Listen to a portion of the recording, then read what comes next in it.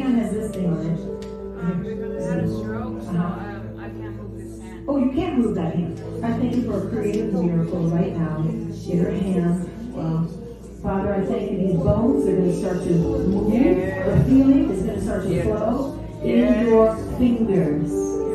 I command the brain to tell the fingers to move. Can I take this off? Okay. We'll just keep that right there. Okay. Fingers start to move right now. Start to move. Do something you could not do before. Could you do that before? You're curling your hands. Tell me what you could do couldn't do before. What was that? I couldn't move my hand now. Okay, keep moving it.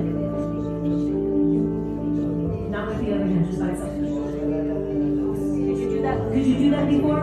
No. With it, not with help. Living. Brain, start to function and tell this hand to move, to turn. Give a fist as best you can. Move these fingers. Close it. Close your hand. Yeah, just the fingers I'm talking about. There you go. Make a fist. Yes.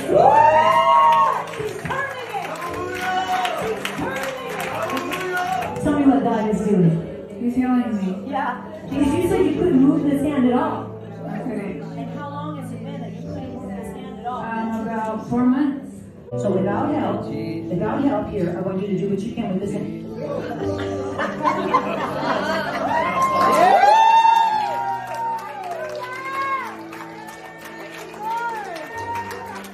What's the Lord doing? He's healing my daughter. No movement.